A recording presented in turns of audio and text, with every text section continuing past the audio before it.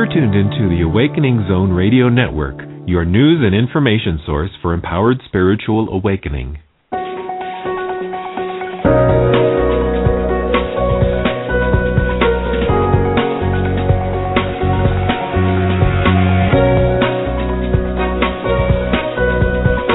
Welcome to Pure Presence with multidimensional communicator and visionary speaker, Susie Miller. Hello, and welcome to Pure Presence All About the Kids. This show is dedicated to those children who are perceived as disordered, yet are far from that, and to the parents, professionals, and caretakers who support them. From my vantage point, it is clear that we have a population of children who meet with unique challenges in their physical experience, yet who also present with an expansive awareness beyond what is simply physical. These children possess gifts which are unique and frequently misunderstood. The intention of this show is to unravel those misunderstandings, provide an expanded awareness of just who these children are, and the energetic support needed to help balance you and them as you navigate this very new experience. The energetic support will be offered as a guided meditation during the last 20-minute segment of each episode. Parents and children can listen in together, or you can simply intend that your child receive the benefit of the information you receive as well as the energy work. As you will soon learn, your children are more than capable of receiving these gifts without being physically present. However, because the energy work is directed to the children, it is necessary that you provide parental permission for them to receive it. Giving permission is as simple as registering your child at SusieMiller.com/registerkids. Again, that's SusieMiller.com/registerkids.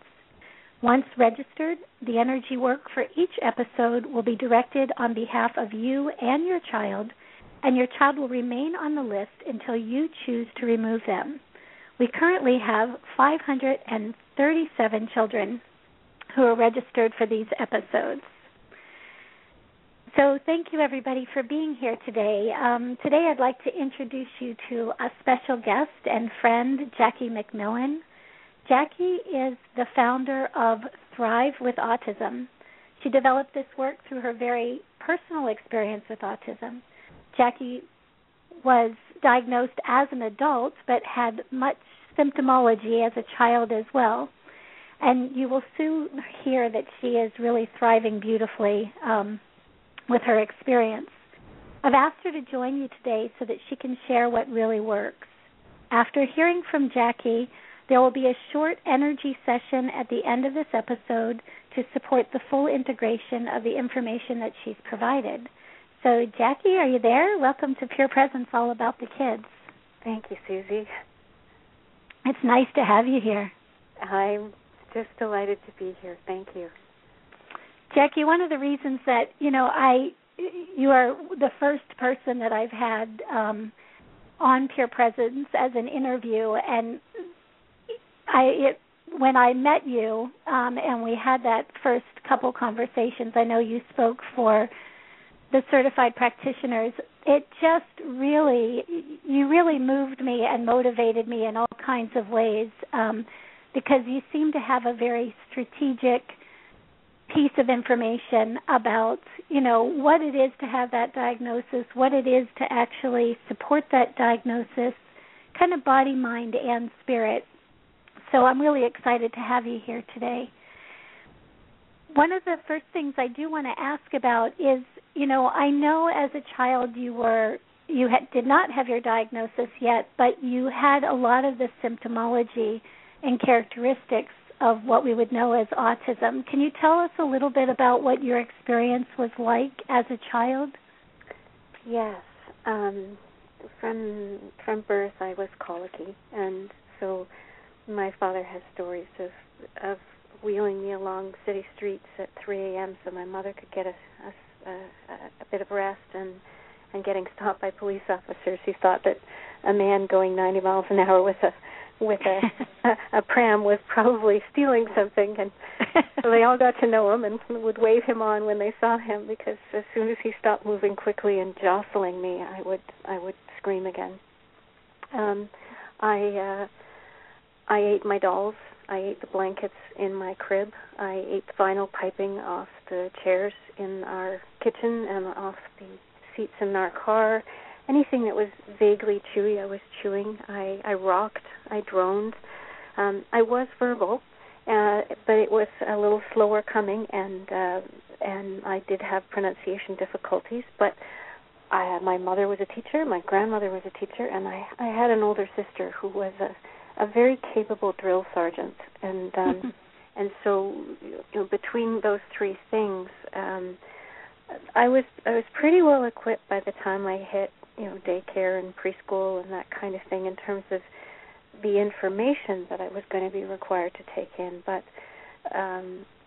socially I was not equipped, and I was as many children in the autistic spectrum were, I was rather severely either bullied or shunned, and that was a pretty awful experience, being emotionally friable enough that you're just not welcome with your peers, and the cognitive variability was so frustrating.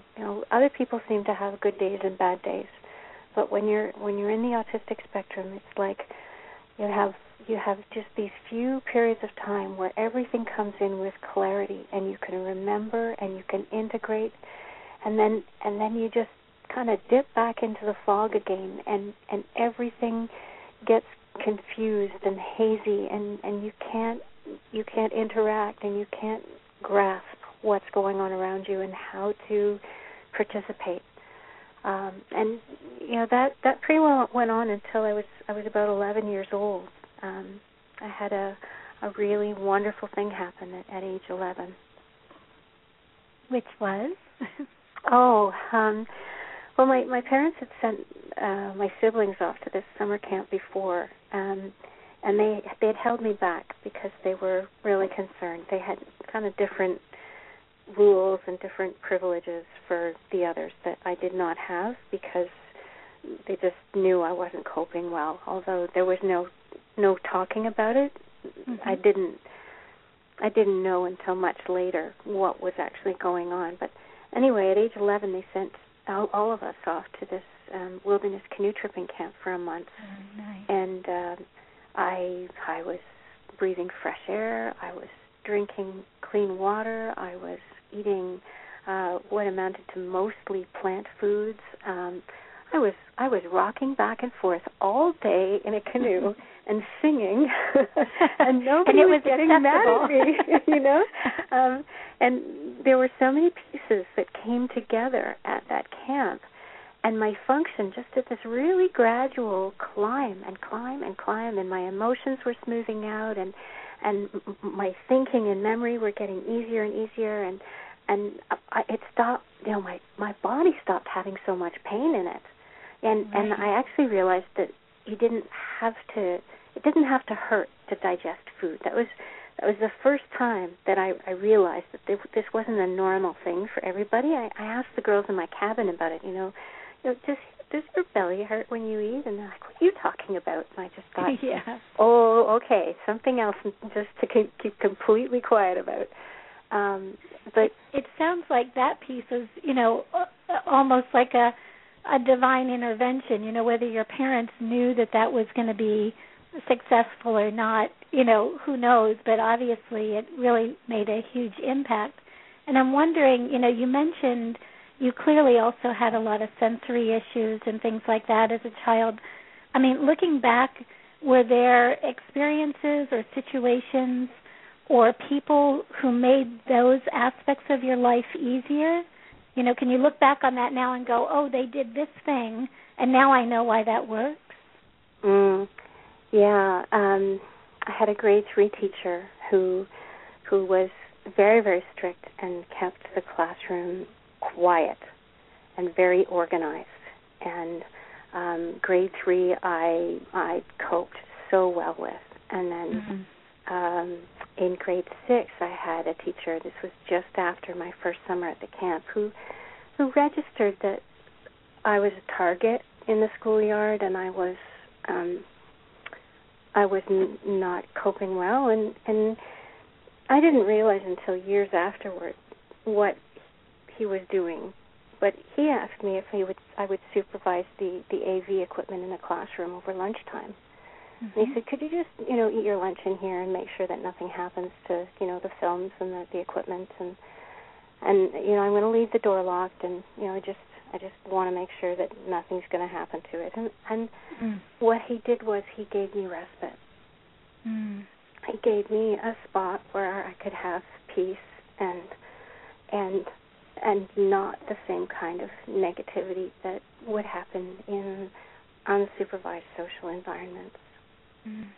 And I also had some music mentors through the church and in other places who really recognized that music was more to me than just something to do. There was something in it that was really calling to me. And who found ways to open that door for me. There was a singing and orff teacher who was just wonderful, and the choir master at my church, moved me up to the adult choir because of my skill level at age 13, and there were people in that choir who, recognized that I needed extra support in a variety of ways and found ways to do that. And that was a real gift to me. So it probably really helped to be in the company of adults who could take that into consideration versus being in the company of children who may not have the maturity yet to know what kinds of things were needed.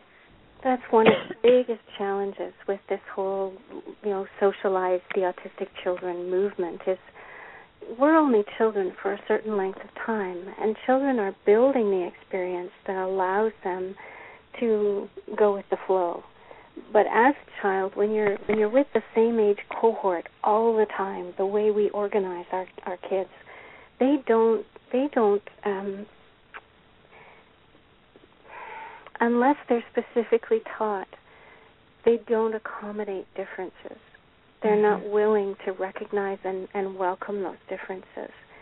And many times in the company of adults is the safest and best place for us to unfold into social skills and any other skills, because those adults can appreciate the special skills that we have that are well above and beyond our age group skills, and can also be gentle and generous with the ways that we are not at the same skill level as kids are expected to be at the ages that we're at. Yeah, absolutely. So, I'd like to. What do you believe are some of those special skill sets, Jackie? And what were they noticing that the children would not be able to notice? Well, there's a level of detail that we capture that's above and beyond. Whether it's visual detail or auditory detail, it's like our entire nervous system is on high volume. And so we're taking in a lot more information than other people, and we're integrating more information, and it's very tiring. So it can be really overwhelming in chaotic environments. But what it means is that we notice very quickly what's working and what's not working, and we're fascinated by what's working and how to make it work better.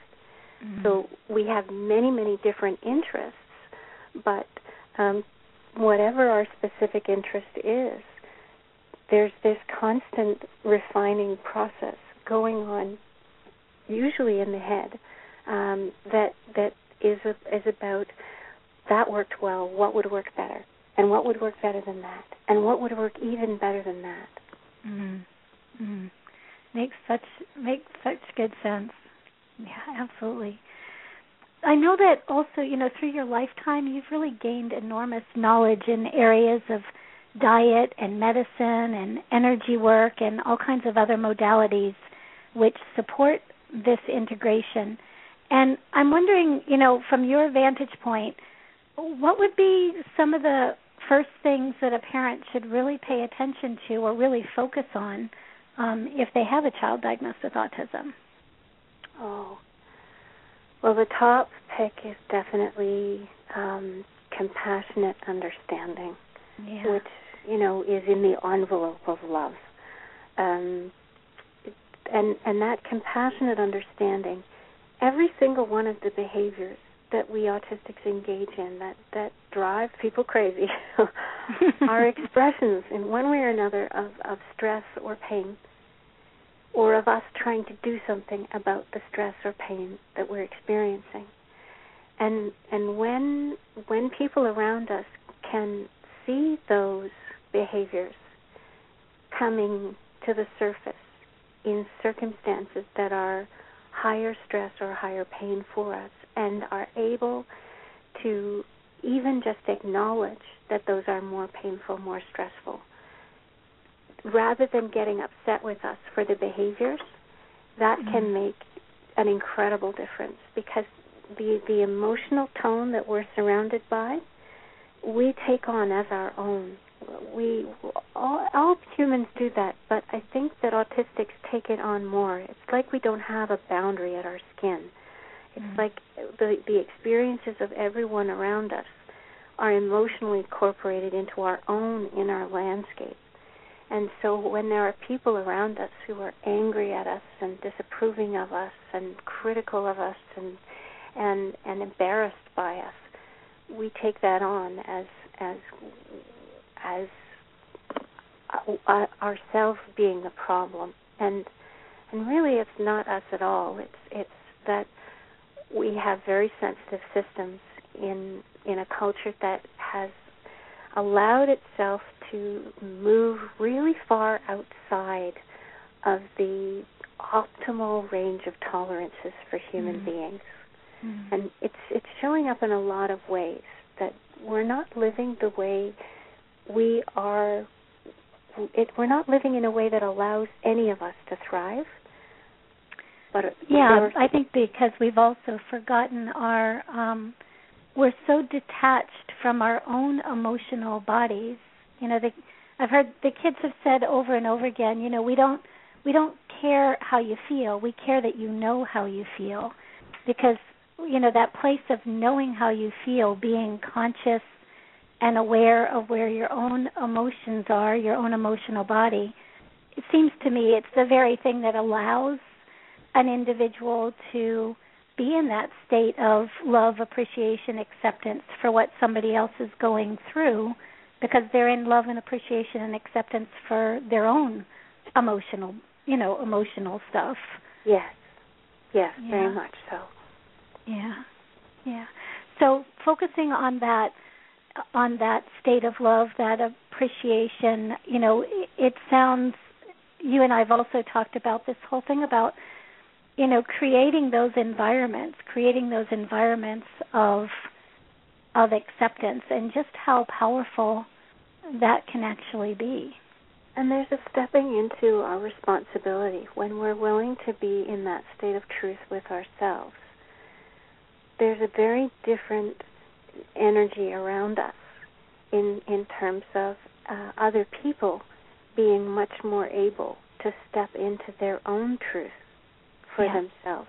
And the more that you can create that space around you, the more easy it is to see those places that are unhappy and uncomfortable and in turmoil and in pain, and do something effective about them.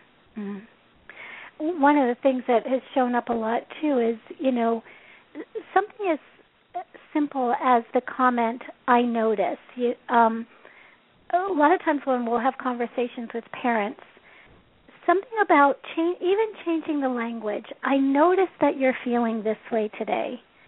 I notice that this particular situation is really troublesome for you or challenging for you."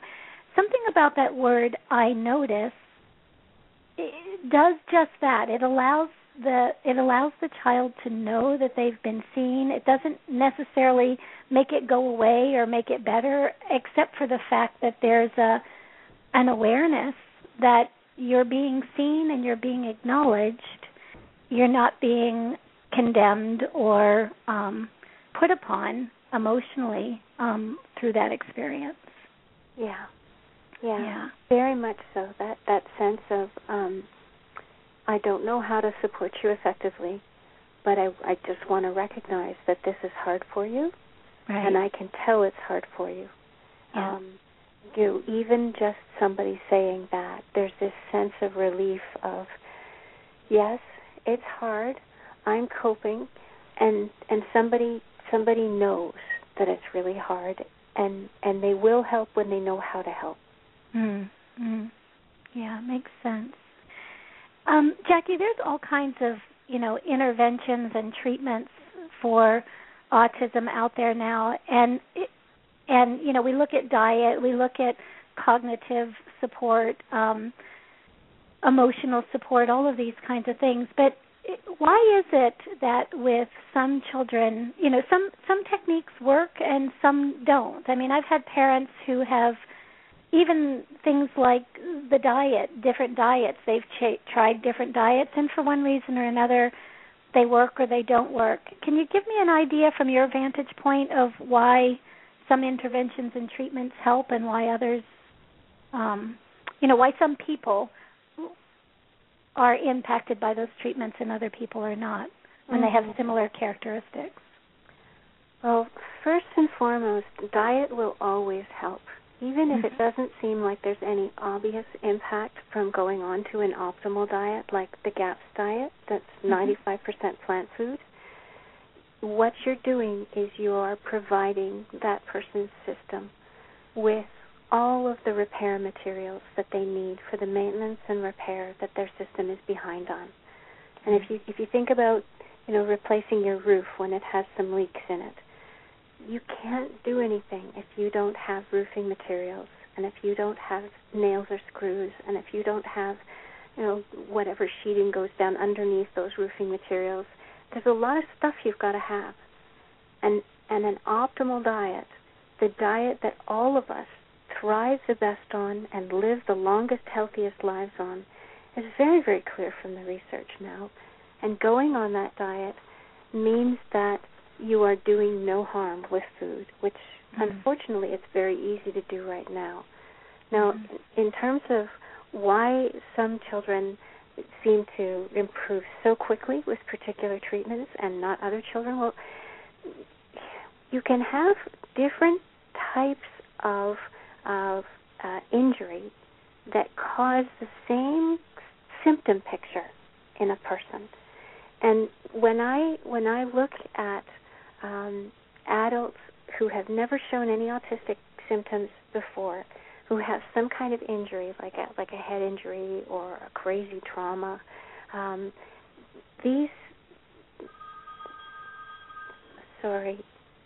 don't know where it is. I can't turn it off. I'm going to go in another room. Okay. These 5 types of injury will cause symptoms in an adult that look very much like autism, but we don't call it autism because we know what the injury is and we know how to resolve it, at least to some extent. Now, when you take those same treatments that will resolve that type of injury and you give those treatments to autistic children, some of the children will recover. What we have is 5 root causes in autism, and each of these may or may not be in play in any particular individual, and some of them are almost the entire cause for that child. Some of them are just not there at all, and so they're not going to have an impact. So these 5 are 3 that were present before the First World War, and then 2 that have been much, much more dominant and have been the reasons behind the skyrocketing incidence of autism. So that the 3 that were before were unresolved trauma and immune dysfunction and brain and nervous system injury from any time from in utero through the birth process onward. And then the 2 that are causing the skyrocketing incidence are are gut dysbiosis, which means dys is wrong and bio is life, so wrong life in the gut. We have the wrong gut bugs. And then the other one is impaired detoxification. Now, when you look at the data from the medical doctors who are actually paying attention to autism and doing the research that's relevant to parents, what you're seeing is there are no children anywhere in the autistic spectrum who do not have impaired detoxification and do not have gut dysbiosis. Now, to some extent, you could argue that there are very few children globally who don't have gut dysbiosis now because, there are researchers who are trying to study the gut microbiome, the ecology that lives in the gut, and they're having trouble finding people who have intact digestive systems working in a healthy way. They're having to work really, really hard to find people to study a healthy gut. I one of the other pieces that keeps coming to my mind as you're talking about, the gut and the challenges in the gut.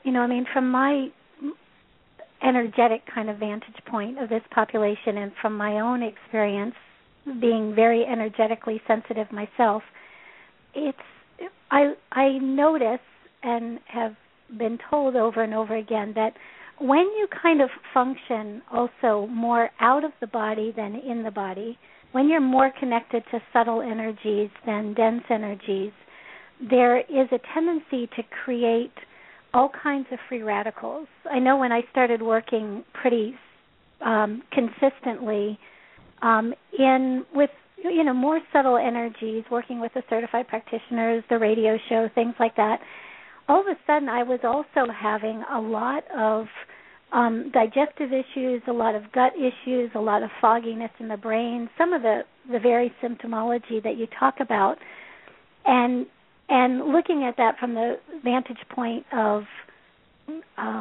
those subtle energies really creating one, the free radicals, but also that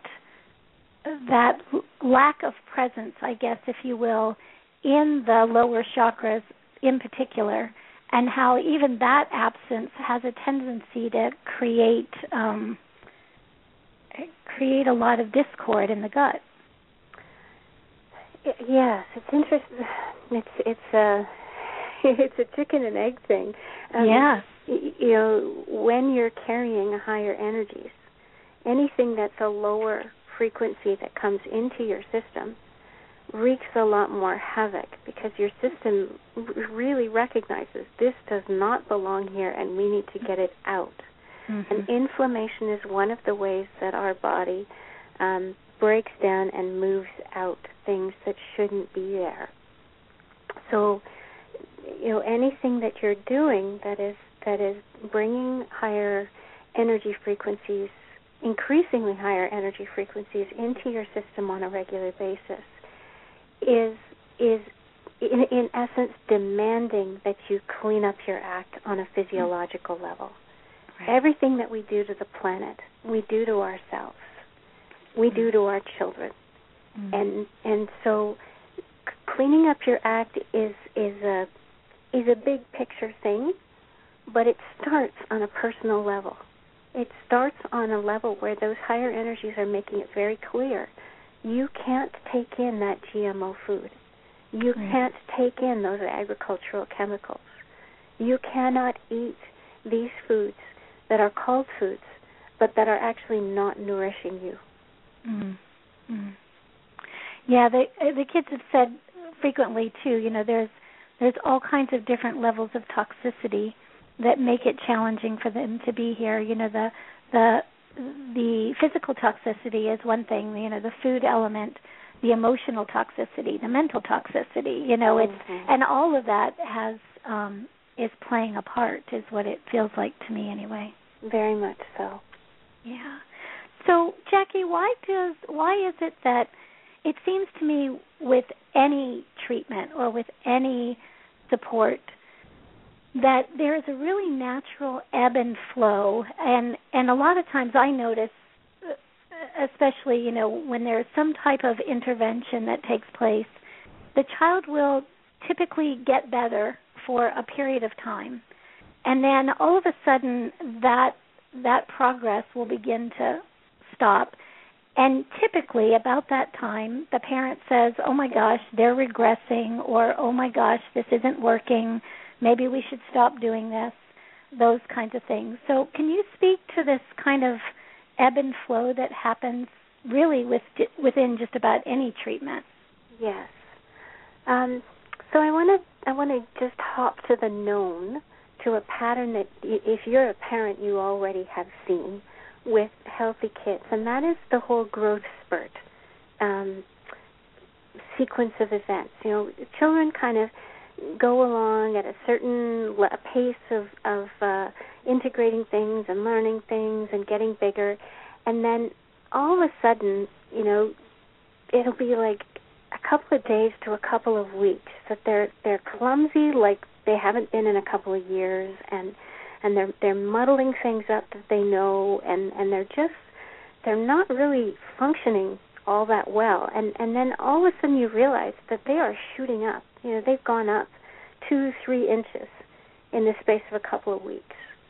Most people have seen at least once this kind of growth spurt happen.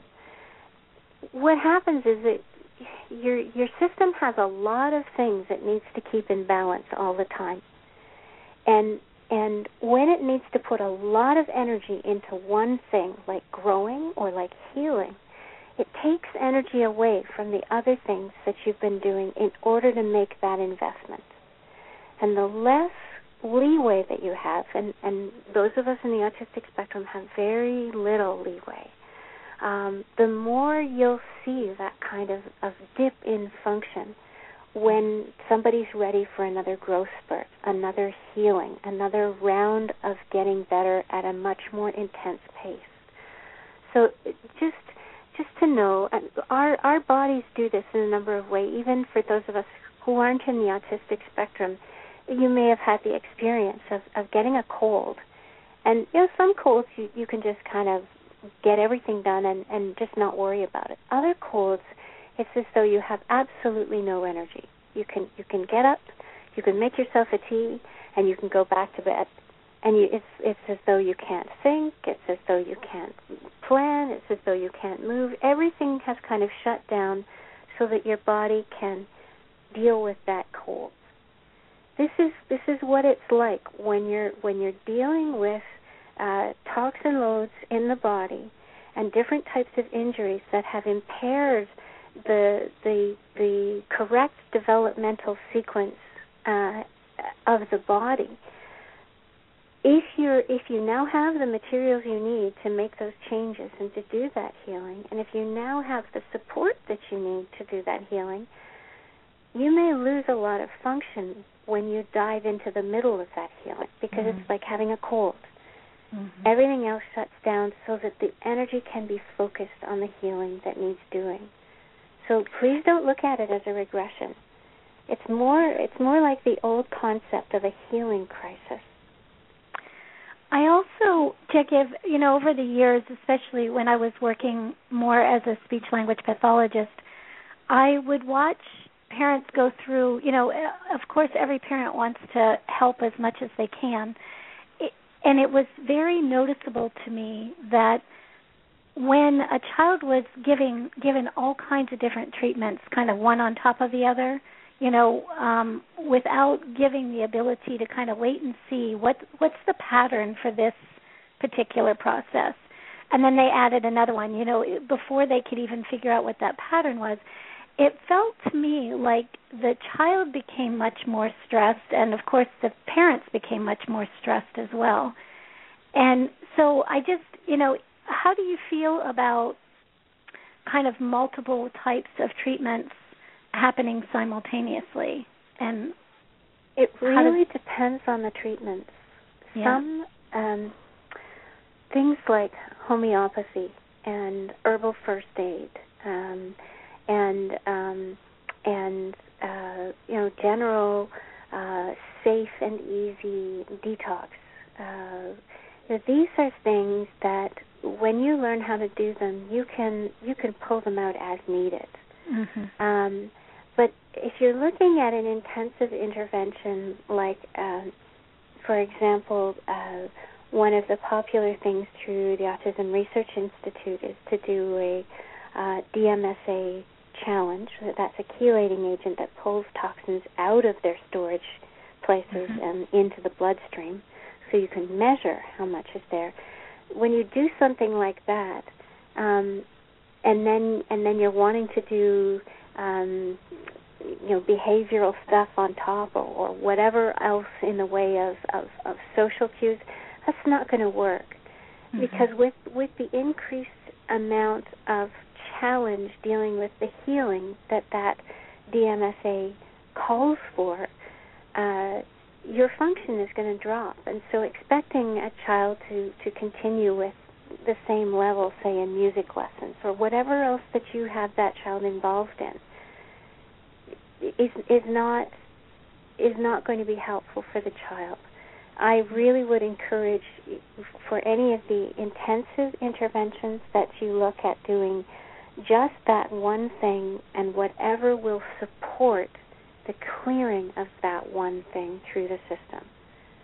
So rather than saying music lessons, say, okay, we're going to do toning and we're going to do holosync or hemisync CDs, and what are we going to do to support that child in doing the integration and detoxing that they need to do in this particular intensive treatment time. Makes sense. Makes a lot of sense. Jackie, you offer some amazing, wonderful workshops. I know a lot of my certified practitioners have taken your workshops, and I've been privy to that amazing information as well. Could you let us know, how people can get a hold of you, kind of some of the things that you do offer? Well, I have a website that's Thrive with Autism, not Survive, but Thrive, thrivewithautism.ca, and I'm just in the process of putting the materials up in a do-it-yourself fashion, but essentially I have a program that teaches people strategies for autism recovery, what has worked, why it's worked, and how to make sure you're not undermining your progress. So that piece around how not to undermine your progress is the first, kind of the first 12 workshops in the series, and then after that I get deeper into what kinds of things will really help. Those 12 are soon to be available, but right now there's a free report on my website that's about the 5 root causes of autism.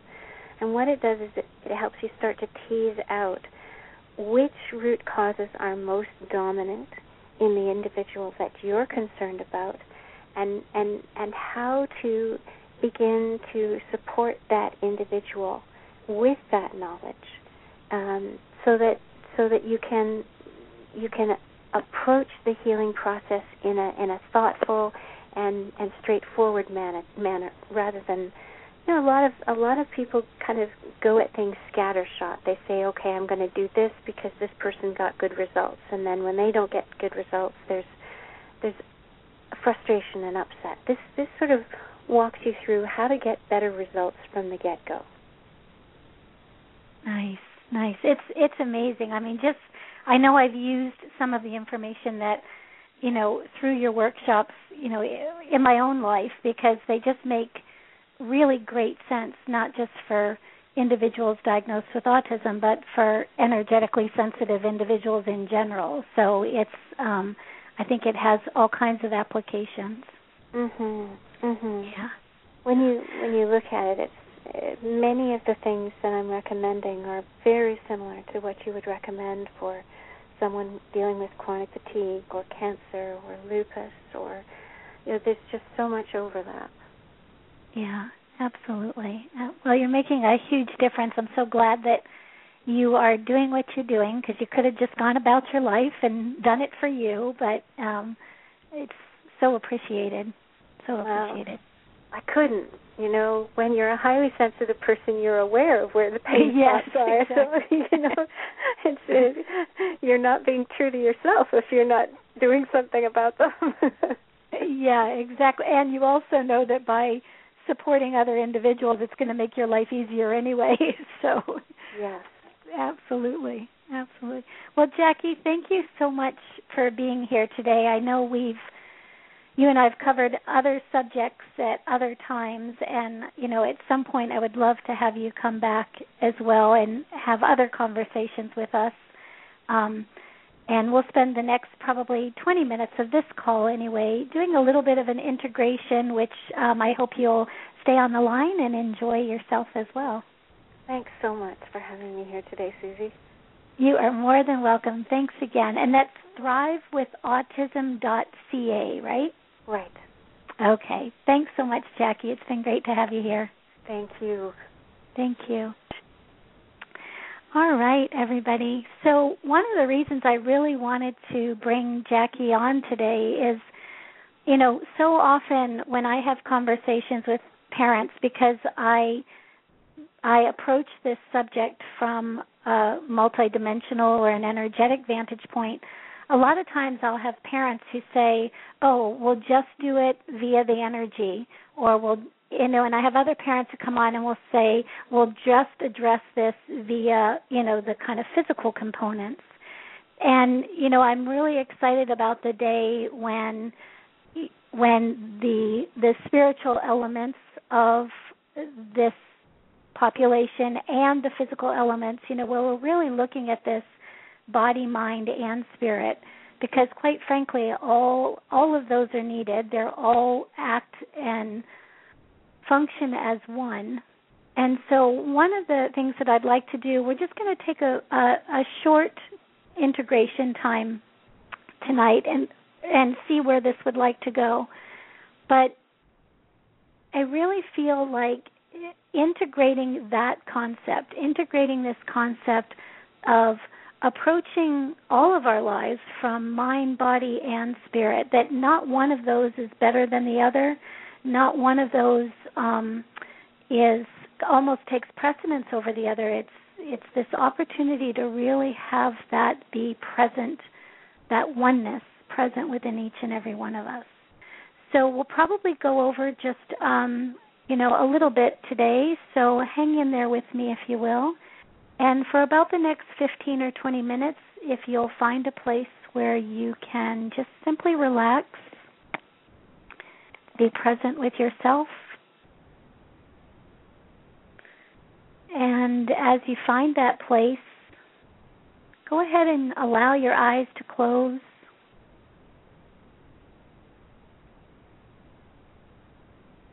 And begin to find your breath.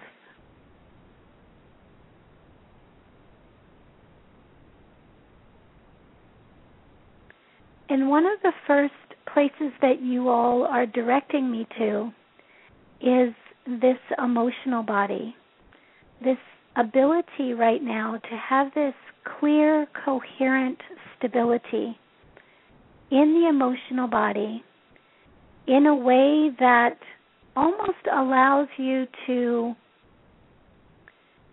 act productively from the emotional body versus simply always just drawing the emotional body into the mental body, into the physical experience.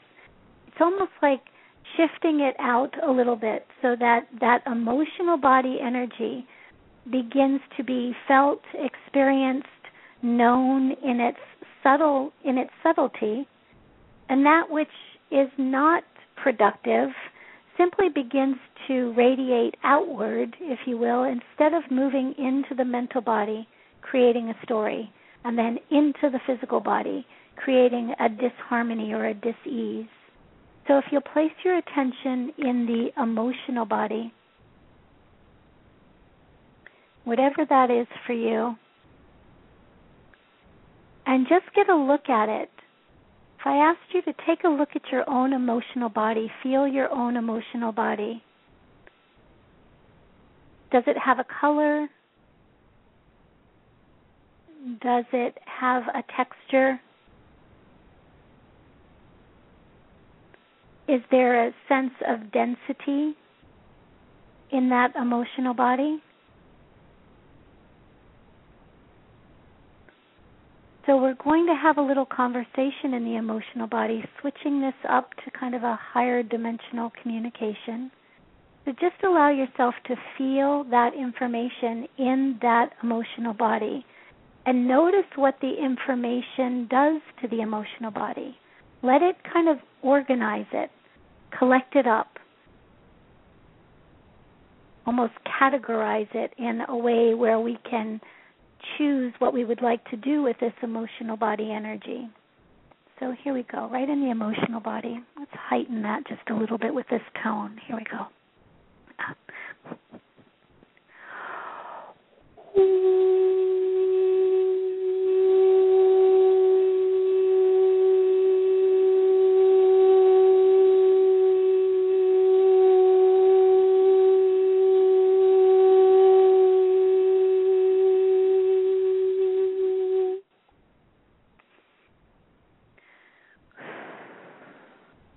Conversation with the emotional body. Tata kamoe tata kia kamoe sa tata kia kiamatam. Sia tata kia moe tam. Akia oto moe te te kia o yue sama te te kia o koe sam. E si se te te kia ma te kia kamoe tata e moe sa te te kia kiam. Sia tato e tai tai sema te kia koe tata i kiam. A te te se te te como e kia ma te te kia se me kyoto. So just communicating around this whole concept of what works for you in the emotional body, what doesn't work for you in the emotional body. What is it in the emotional body that keeps you from addressing the physical body? And what discord in the emotional body keeps you disconnected from a broader vantage point of who you really are, so that the mind can kind of know that about itself, know that about yourself. So once again, right in the emotional body, and I'd like you to simply notice, if I ask the question, what within the emotional body is not working in support of you caring for, loving, being appreciative of the physical body. Just notice what comes to the surface. You might see shapes, you might see colors, you might have a feeling sensation. Okay, yes, okay. Okay. And calling in a sphere of your own higher consciousness. Calling in that sphere right to your own emotional body. And simply collecting up with a lot of ease, with a lot of grace. Collecting up that which does not serve your appreciation, gratitude, love, acceptance, specifically for the physical body. As we all emerge into a new human condition, the physical body is going with us. It's the vehicle for that transformation. What does it need? So allowing all that does not serve that to be placed in that sphere of your own higher consciousness. And allow that energy to drift with love and appreciation and gratitude in the vastness of your being until it moves out of your perceptual range, out of your perceptual reality. So for some of you, this connection to the physical body, for many of your children, that connection to the physical body is a little bit, there's a distancing there. But for you, there can also be a little bit of a distancing between the physical body. We've all been taught to not appreciate it, or that it was somehow less than. So as you allow this sphere to drift in the vastness of your being, you might notice that that sphere is filled with some pretty dense energy. It might roll away from you. It might drop away from you instead of float away in the vastness of your being. Let it do what it needs to do.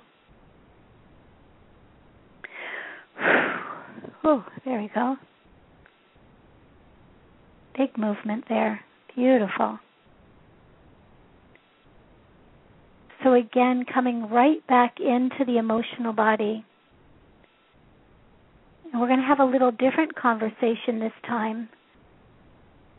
What in the mental process kind of gets in the way of you caring for yourself, of you appreciating yourself, of you allowing yourself to have the emotion that you have, to feel the feelings that you feel. So right in the emotional body, let's call up this mental discord in the emotional body. Here we go. Kokomo etate te sam. Sesete kyoko matete. Ka. Kokomo etate. Ai.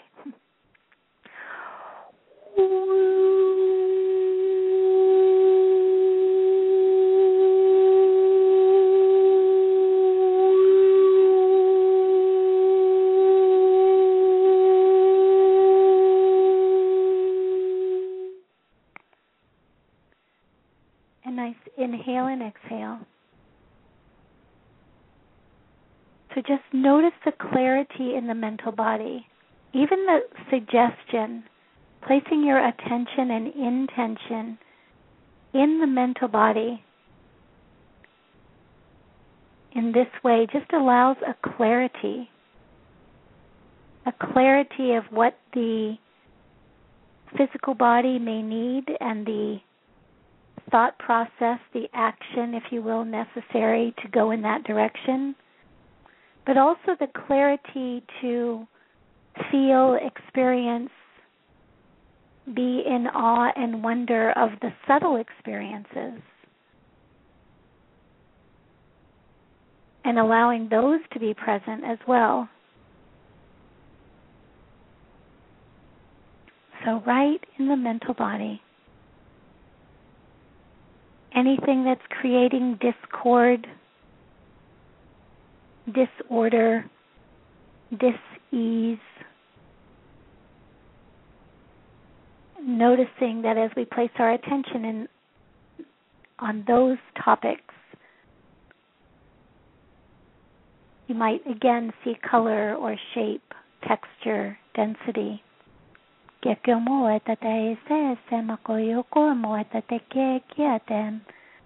it be there. Let it just arise.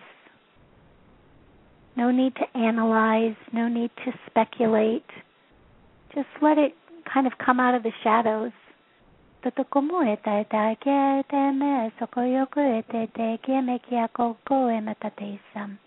Yes,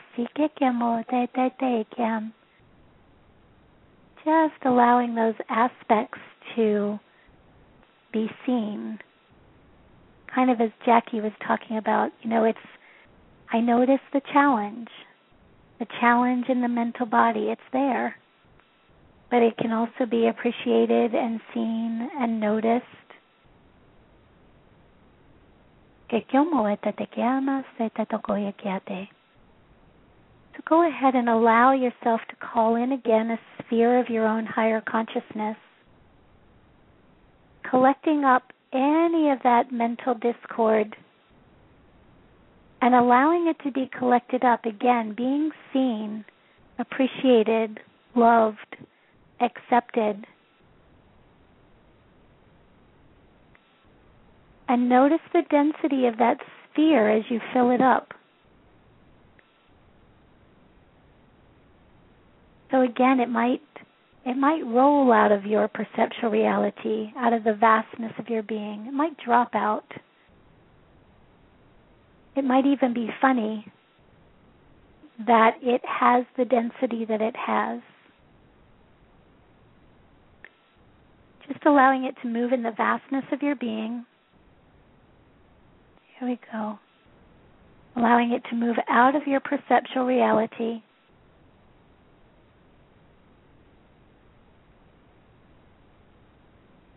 Here we go.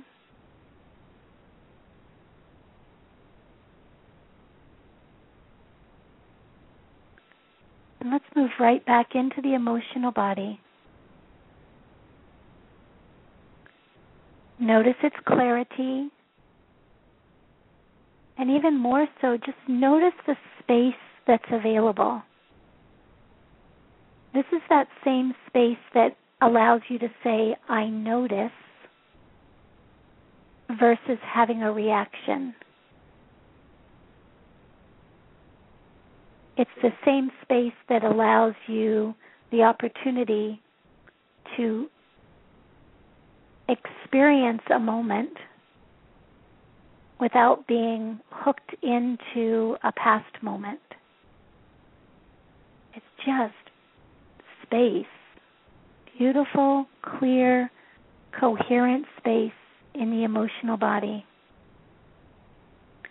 that radiates to the clarity in the mental body, that radiates into the physical body, creating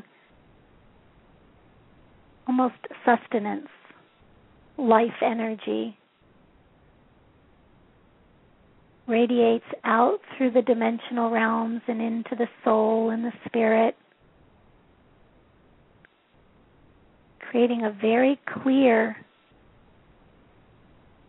pathway, if you will. We've talked a lot about the kids getting stuck in the emotional body, stuck in their own integration process, right in that emotional band. And just pay attention to yours right now because it's beautifully clear.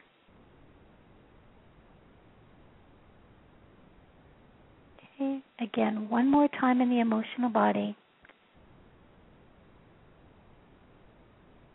Going ahead and building coherence in that clarity. Okay,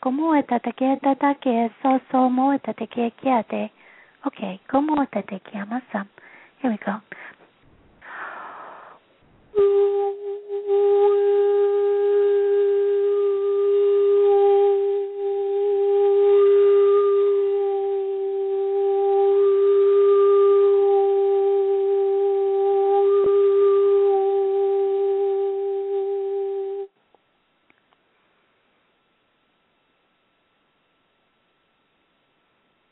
Nice and still.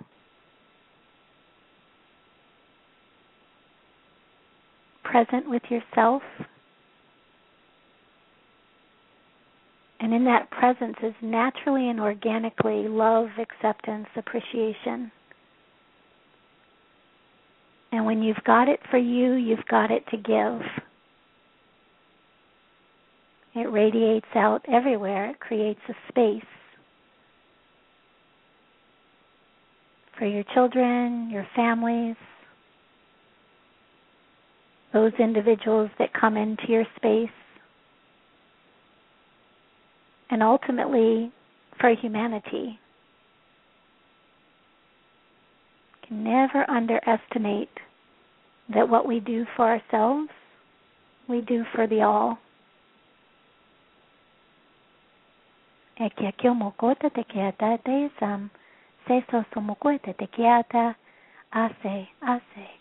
I say so, and it is so.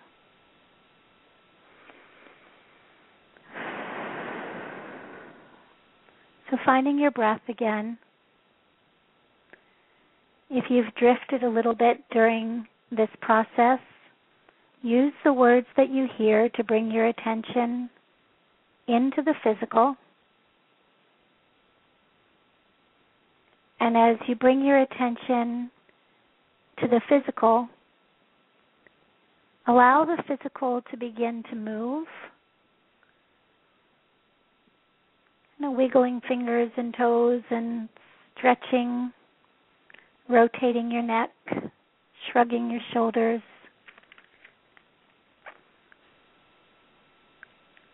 go. So just before you make any other movements, any other changes, just notice the presence available in the body. Notice how the mind feels. How is your emotional stability? Is there a vibrance in the physical body that may not have been there before? Just noticing it, appreciating it.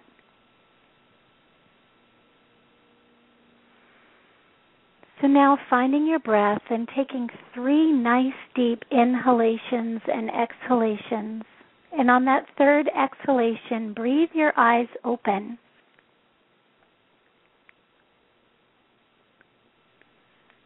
Noticing that you are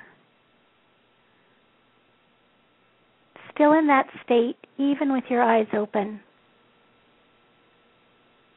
Clarity, mental, physical, emotional, spirit, mind, body, spirit, all connected. All right. Everybody back? Eyes open? Beautiful. All right. Thank you for sharing this time with me. I hope this episode was helpful in bringing a greater sense of calm and purpose to your lives as guardians of these amazing children. You, like your children, are playing a significant role in human evolution, and your conscious participation in this role, body, mind, and spirit, makes life not only much richer for you and your families, but for all of us. You have not chosen an easy role, but you have chosen one that holds amazing potential and possibilities. When humanity understands who your children really are and what they are here to offer, we will be blessed with not only seeing them, but the deeper truth of who we are as well. If you would like additional information about the children and support in your connection to them, please visit my website at SuzyMiller.com. That's SuzyMiller. There you'll find articles, videos, books, and details for the upcoming certification process. Our next certification begins on July 1st, and I'm currently offering free 20-minute consultations for those who are interested in this process. Dr. Bill Tiller and I will be offering a free teleseminar on June 17th for those interested in the next Autism Intention program, which begins in July. Please join me again on Pure Presence All About the Kids on June 28th. You can also tune in to Pure Presence Aligning to Self on June 7th or June 21st. I'd also like to remind you that the Awakening Zone has 2 workshops open for registration. Pepper Lewis presents Rituals for Rebirth, a shamanic drumming circle and channel from Gaia, and Steve and Barbara Rother will be offering quantum channeling. Steve and Barbara believe that everyone can channel, and it's just a matter of finding and developing the method that works best for you. Quantum channeling can help you do just that. Go to awakeningzone.ing.com to register for these great workshops.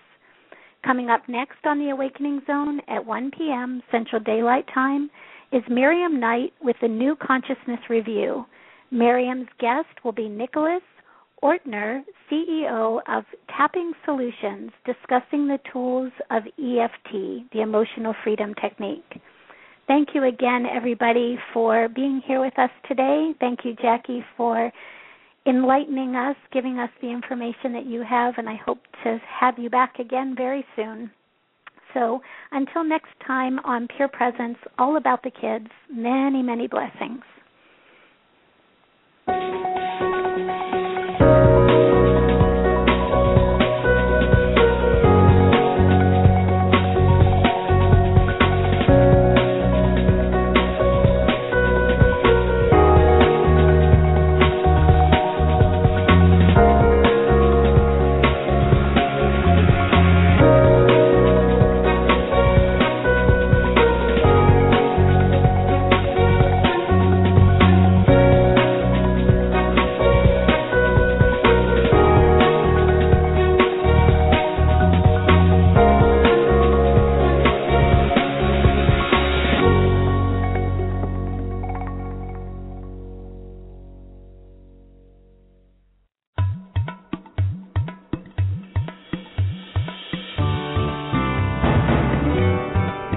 You've been listening to the Awakening Zone Radio Network, offering insights and inspiration for our evolving consciousness.